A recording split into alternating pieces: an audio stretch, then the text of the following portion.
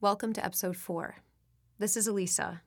I know you're expecting Lynn behind the microphone and not myself, but Lynn can't be here right now. For better or worse, it's on me to tell the end of the story. I'm sure you're eager to know what happened. I'll tell you in a second, but first I need to make a confession. I wasn't completely forthcoming in my interview with Lynn. I knew what had happened to her. I had all the answers she wanted. I just never expected she would find anything out about it, let alone contact me. When she first called me a few weeks ago, I was at a city council meeting about rezoning parts of downtown for some construction project or other. The most boring stuff you could imagine. So when I realized who was on the phone and what she was asking, it was like a flash bomb went off inside my head. A rush of adrenaline, an explosion of excitement, and manic thoughts. But it also blinded me. I'm recording this days after everything is over, so I've had some time to reflect. It's about midnight. Things are quiet around me. Helps me think. Robert's 5,000 hours of recordings have been destroyed. I was asked to do the same with this podcast, but I acted on the wrong impulses before, and hopefully helping the podcast to see the light of day will help right some of that wrong. Lynn was able to complete 2 episodes and left behind extensive notes for episode 3. So it was easy for me to edit it together exactly like she wanted. What you will hear now was put together from interviews I conducted in the past, as well as new ones I did this week. I feel now like I betrayed my profession in the past. My job is to expose the truth, but I decided to hide it instead. At the time, I thought I had a good reason to, and I'll explain this in a minute, but now this story must see the light of day. I couldn't look any of my colleagues in the eye otherwise. Lynn deserves her story to be told. Project Ares must be exposed. The implications of its work are frightening. No government should have the power it could give them. But above everything else, we must preserve our humanity. I know this doesn't make much sense right now, so let's get into it. Lynn put together most of this puzzle already. All I need to do now is put in the missing pieces. This is Past Continuous. 2 days ago, I received a frantic call from Lynn. Hello? Elisa, it's Lynn. Hi, what's going on? I need to see you. Is everything okay? No, I don't know. Did something happen? You said you wanted to help me, right? Of course. Can we just see each other? Where are you right now? I'm losing my mind right now. What happened? Calm down. I just talked to Mom. Okay. I laid it all out. What I found out about Dad, the disc with my name on it. What did she say? That I was in the hospital. Last April, I was in the hospital, and I don't remember. Really? I was brain dead. And Dad resurrected me, like, he brought me back from being brain dead, and I'm here now, talking to you. You're not acting very surprised. What? No, I am. I'm just... You knew about this. You knew this all along? Lynn... I have a fucking brain chip in my head. Right? Mom won't tell me, but you know. I don't know what to tell you. Tell me the truth. Everyone's been lying to me from the beginning. You knew everything about me before we even met. Right? Yes. Why? Why this charade? Why fucking lie to my face? I owe an explanation. I know that. This doesn't make me look particularly good, but I'm supposed to tell the truth here, and that includes my own shitty behavior. So let me take a step back and tell you what I really knew about Lynn before I met her in person. And this goes all the way back to 2017, when I first heard of Project Ares. I guess I should tell you first why we didn't talk anymore. This is Bernard O'Rourke, Robert's closest colleague at Project Ares. I recorded this in May 2017. We were really close, he and I. But by the end, he hated my guts. Which is why I was so surprised he even came to me. When Robert started working there, Bernard had already been at Project Ares for a year, but was unhappy about the state of the research, and understimulated. In Robert, he immediately saw an intellectual peer he admired. When he started talking to me about creating a software brain, I was like, whoa, this guy is a visionary. And then when we did it, when we actually implemented a chip for the first time and the subject started talking back to us as intended, I literally couldn't believe it. I was having the time of my life, to be honest. But with Robert, there was always an edge. It was always like he was onto something deeper. Bernard suspected Robert was working on a side project, something the brain chip virtuoso didn't want to tell anyone about. During the day, Robert would go through the motions of working with the test subjects and fine-tuning the chips, but he was on to something else after hours. He came to work blurry-eyed, irritable. He started to harangue colleagues about how their technology had the potential to save mankind, but instead, they were helping destroy it even further. He said he didn't know how much longer he would be able to go along with it. This was around the time he started to see Rick as a human, and not just a test subject. And one day, Robert finally came clean to Bernard about his secret activity. There was a recording of it in Robert's documents. I have a confession to make. Okay. This has to stay between us. Of course. I have a test subject that's not officially logged. What do you mean? What do you mean? Rick, Again with this. They don't have names, they have numbers. he's not a goddamn number. He's a man. Robert. He's not in the facility. He lives outside. What? Don't tell me you took a prototype outside the facility. He's not a prototype. Tell me you didn't take a prototype outside this facility. His chip has been working without a single glitch for almost 2 months. You took a prototype outside the facility. He's a functioning human being. It's incredible. He's not human. His flesh was grown in a petri dish. His mind is programmed. You might like him. You might be deluded enough to think that you have some sort of relationship with him. But he's not human. He has no soul. You programmed him. It's not real. He has feelings like a human. Whatever his origin, he experiences life like you and I. He has feelings, emotions, thoughts of his own. How can you deny him that? Where do you keep him? I can't let you do this. I'm not going to tell you. Then I have to report you for your own good. You wouldn't dare. Not only is it a gross violation of protocol, but I don't think you're fit to lead the team anymore. Ah, there it is. The moment you've been waiting for. Remove me from my position and replace me. This has nothing to do with me. I'm thinking of the good of the program. The good of the program. The program is monstrous. How can you not see that? I mean, I feel bad now thinking back. I thought I was doing the right thing at the time. You reported him. Yeah. I believed in Project Ares. I thought he was jeopardizing valuable research. So, what happened? The project discovered quickly where he was keeping the subject. Small studio outside of Artisoff.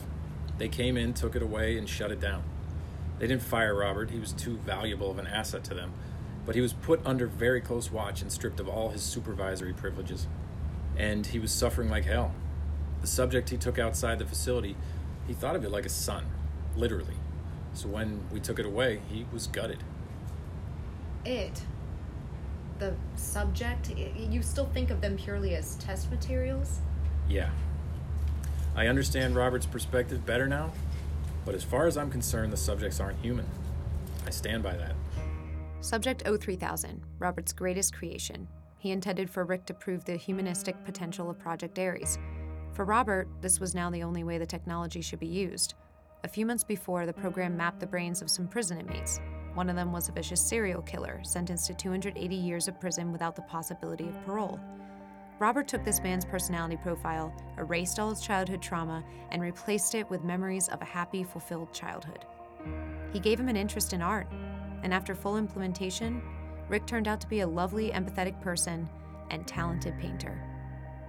Robert literally turned a monster into a saint. It showed the true power of the technology, and he loved that version of Rick, loved him like a son.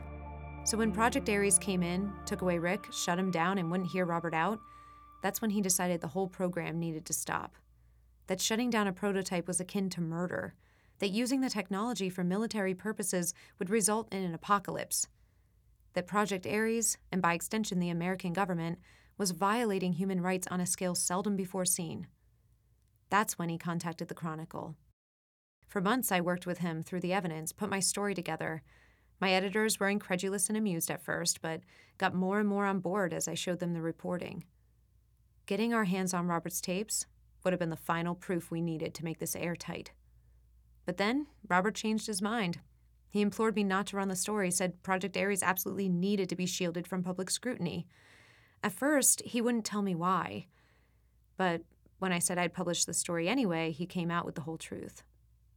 It had to do with Lynn. It was tragic, and I agreed to pull the story. I had to give my editors something, so I scraped together a couple of bullshit paragraphs about quote-unquote smart weapons. But the truth, the real story, I kept that under wraps until now. I turned over in my mind countless times the best way to put out this story. In the end, I think Lynn's mom, Laura, should be the one to tell it.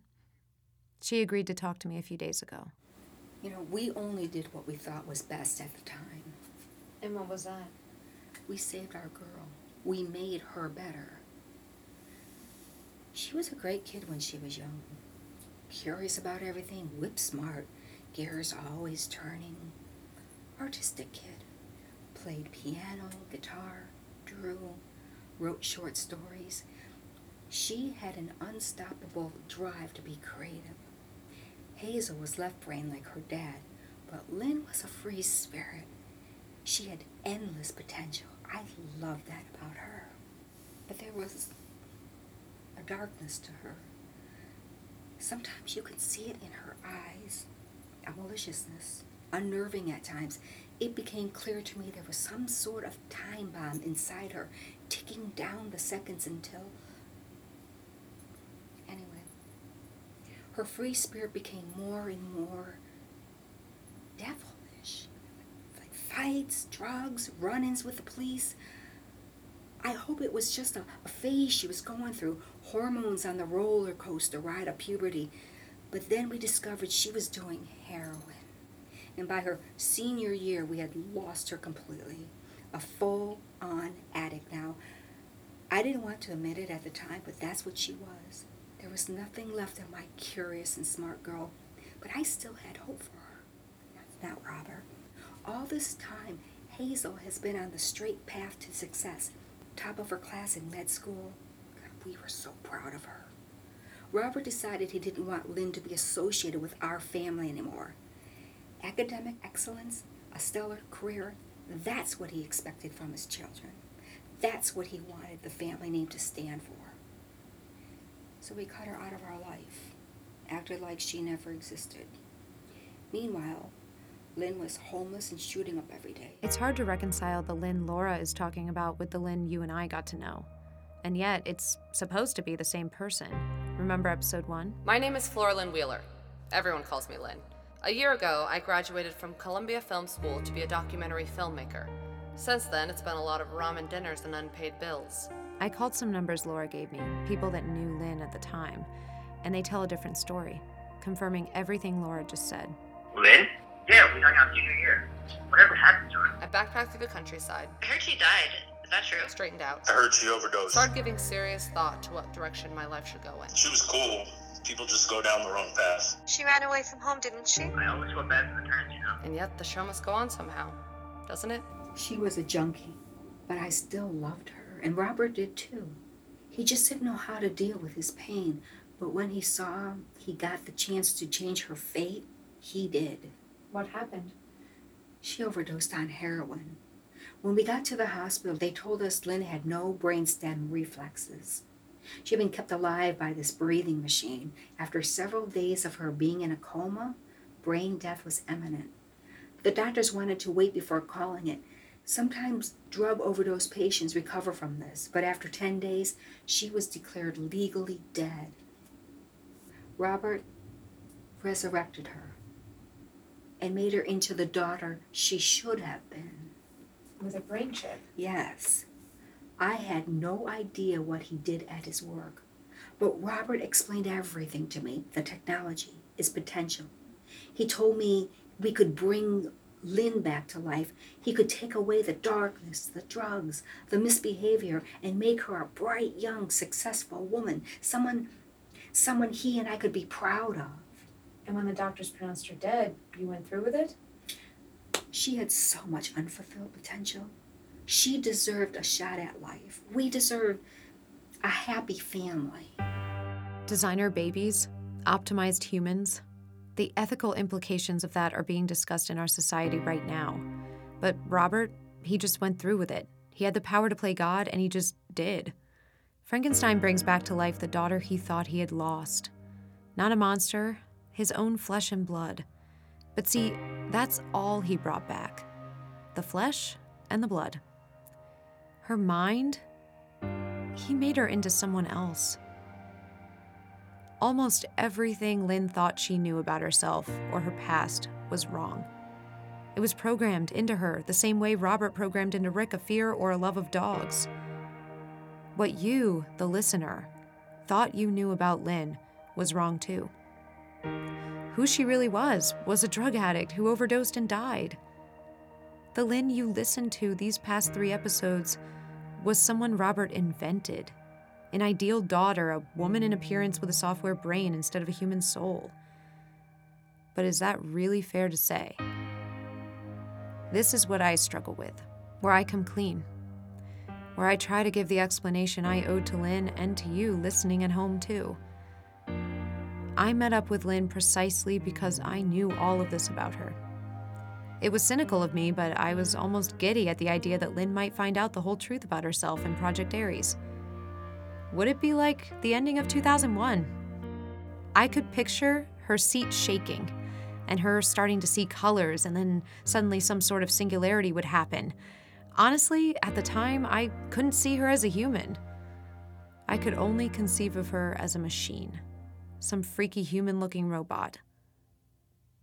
But when I met her in person, it changed everything. I forgot all about the chip in her head. She became human for me. When we talked, her reactions to things were the same reactions I had. Her struggle with her family past was completely relatable. Her emotions, orchestrated by a computer chip, were the same emotions I had. How was my humanity any different from hers? I gave her the hard drive with her brain on it because I truly wanted to help her understand. Even though I knew on some level that if she did fully understand, in a weird way, it would be like taking away some of that humanity. Lynn still thought of herself as fully human, and I knew it wasn't on me to take that away from her. I thought if I could only give her enough clues so she could find out for herself, it would... Actually, I don't really know what I was thinking. I still don't know if it was the right thing to do. I did it, and that's that. In the end, everyone deserves to know where they come from, even if, technically, they're only a human hybrid. Robert called me one night and said he needed my help. Bernard O'Rourke again. This was recorded a few days ago. He showed up 10 minutes later at my house and told me what had happened to his daughter. It was heartbreaking. He cut her off and had thrown her out of his house, and he blamed himself now for what ended up happening to her. He thought she would learn a lesson and come back home, but really it sent her further down the spiral. When we talked, Lynn was still on a breathing machine, warm to the touch. All her organs were working. He told me what he had planned on doing, and at first, I refused to go along with it. I mean, perform a full implementation on someone that's in a coma, his own daughter, it's completely nuts. But you still went along with it. I did. Robert was in such despair. I had never seen him like that. He was the most distant and analytic person I had ever met. But now he's sitting on my couch crying. And our sense of reality was warped. We played God in that lab every single day. He wasn't asking me to do anything fundamentally different than our daily job. It was just the two of you doing this? We tried at first, but it was impossible to keep under wraps. I mean, we got Lynn's body out of the hospital with false papers saying she donated her body to science. I drove a medical van with her still on the breathing machine to the facility. We kept her there in ICU overnight. I guess someone alerted the bosses. I thought it would be over, especially after what happened with Robert and Subject 03000 a few months before. But he struck a deal with them. They would let him perform full implementation on his daughter. They would put their institutional weight behind it. The first time this was done on a human in a coma. Not a clone, but a human. And in exchange, he would sign her over as property of the United States government. subject to a yearly data analysis of her brain chip. What? Lynn belongs to the government. She doesn't know it, but that's the reality. Once a year, they shut her down, analyze her chip, and bring her back again. That's why there are no hospital records or anything. The government erased almost any trace of her former life so she could start completely anew and be observed at every turn. Her brain chip we stitched together using a lot of the traits Robert had used on different versions of the subject he called Rick. It was like all the work he did on Rick finally put to good use. He wanted Lynn to remain fundamentally the same person, but give her a redemption story. Someone who went through rebellious teenage years but got their shit together after high school and went on to do great. He thought if Lynn felt she had learned a lesson in overcoming a difficult past, there would be less risk of her going back to drugs. So what happened to Robert? Why did he disappear? He didn't disappear. He still works for Project Ares. What? There was a second part to his deal. His research with Rick was way more advanced than he ever made official with the project. At the time, they were building a new facility in Montana. More secretive, more isolated. The one in New Jersey was being shut down. Robert agreed to fully put his research to military use at the new facility.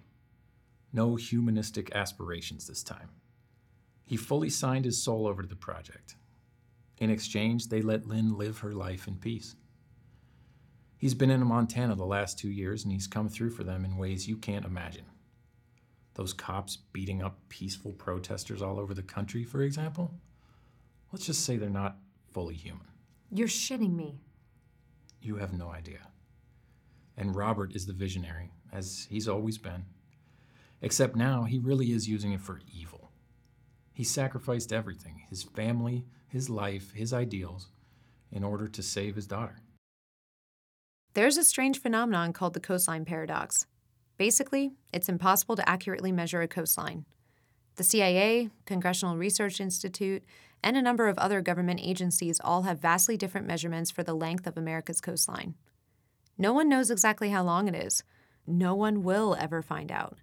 It's because unlike human-drawn geometrical shapes, natural coastlines are uneven and fractured in ways that are impossible to measure. The more accurate you're trying to get by looking closer, the more fractures multiply, and the longer the coastline gets. But if you looked at it on an atomic level, any coastline's length would approach infinity. It's the same for the human mind. Every time you try to understand it, another layer reveals itself. Have you ever looked at something someone else did and thought, I don't get that person? Or looked at something you did yourself and thought, I don't know why I did that? You've just experienced another fracture of the human mind, the coastline paradox. Call it the amygdala paradox. That's the human condition. We'll never be able to fully understand ourselves and each other. There's always another fracture in our mind, another unevenness in our character. This might be a scary thought for some, but I think it's something positive. Celebrating life means celebrating mystery and possibility. Our mind is endlessly capable of the new and good, the unexpected. In Lynn's case, the unevenness in her mind led her to the darkness. Laura told me something I thought was revealing. She said what she struggled with the most was that she couldn't understand why Lynn became an addict. She had a perfect idyllic suburban upbringing, all the privilege in the world. She could have lived a life millions of others would have envied. Instead, she went the exact opposite way. Why? Who knows? We'll never be able to understand. Addiction is a sickness. Maybe Lynn didn't have much of a choice. But Robert, he made a choice. Obviously, no one wants a life of drug addiction and homelessness for their child, but he chose to value Hazel over Lynn. And when he had an opportunity, he chose to give Lynn the value he thought she should have. Education, travel, a path to success. But was Lynn's life really worth less than Hazel's? Strip away the markers of success expected of us by society. What makes one human better than the other? Is there anything? Aren't we all worthy of love and empathy no matter what? Tell me the truth. If you really want to help me, like you claim you do, then tell me everything you know. You were a drug addict, and after high school you spent years homeless and strung out, until you overdosed on heroin and were brought to the hospital brain dead. Your dad brought you back from that, and put most of your mind on a chip, but erased your junkie past. That's the long and short of it. I was a drug addict? Yes. I mean, yeah, I partied in high school and I took some drugs, but I wasn't an addict. Your parents wanted you to have a better life, so when they brought you back, they replaced that part with... I guess you went to New Zealand and found yourself or something like that? So none of this is real. I'm not who I think I am? I think it's like you share the same body that Lynn was born with, but your mind is different. She's gone now, and you're new. I was dead, and I was brought back to life. You were never dead. Lynn passed away in the hospital. You were created afterwards. I'm human. Yes. But my brain is software. Yes. So what does that make me? I don't know. What is that? I don't... Nothing in my head is real. I'm not real. You're real. It's just... None of my memories are actually mine. They never happened to me. They didn't. They happened to someone else. Yes. So how can I be real? You're conscious. You're alive. All the thoughts in my head were programmed by my dad. My feelings for him, everything. I'm gonna be sick. There's something else. What? What your dad did was with the knowledge of Project Ares. They only allowed him to do it if you became the property of the United States government after the procedure. What does that even... What? You're not an independent person. You belong to the government. They study your chip. Okay. Wow, I need to... Lynn? Lynn! Hey! Lynn! Oh my god. Lynn! Hey! Lynn's chip malfunctioned. Like Rick's did every single time. I called Bernard and told him what happened. Shortly after, some people from the project came, took Lynn away with them, shut her down for good, and I guess somehow disposed of her body. Whatever it is the government does with property it doesn't need anymore. I heard that Robert came back to see Lynn one last time. She was still malfunctioning. That's the last memory he will ever have of his daughter. And you might ask, if Robert knew Lynn's chip would malfunction sooner or later, that yes, he could bring her back to life, but that at the same time he would condemn her to her certain demise, why would he do it in the first place? He saw his own daughter malfunction. For the rest of his life, Robert will think of that. And he was responsible for it. Why not accept the life and time of Florlyn for what it was, no matter how painful her death must have been for him and Laura? I guess it's one of those fractures of the human mind no one can account for. Look closely enough and you'll stare down an eternal abyss. All I know is Project Ares must end. Humans cannot play God. Machines should not gain consciousness. I saw it with my own eyes. Who are we to decide what another human being should be like? Who are we to decide that a life lived a certain way is worth more than another? Robert and Laura tried to create a daughter who would live a life worth living, but the heartbreaking part is that in doing so, they doomed her. In the end, for her owners, she couldn't have been more worthless. All they were interested in was the data on her chip. No matter how human she seemed, Lynn wasn't determined by that humanity. She was determined only by the technology inside of her.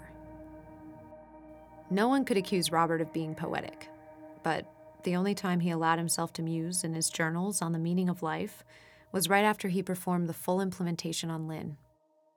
What always struck me was that even though he wanted Lynn to be accomplished and prosperous, he still respected her artistic personality. He could have made her into a scientist or a businesswoman, but she was on her way to being a filmmaker. And whatever other reasons he had for bringing her back to life, he wanted her to be happy. So he wrote down what he hoped her life would now be like. The only story worth telling is how to live a fearless life. Everything could be over in an instant. Don't be afraid to love. Dare. Be bold. I read something in a novel when I was a young man, and it stuck with me to this day. Fear tastes like a rusty knife, and do not let it into your house. Courage tastes of blood. You have plenty of courage.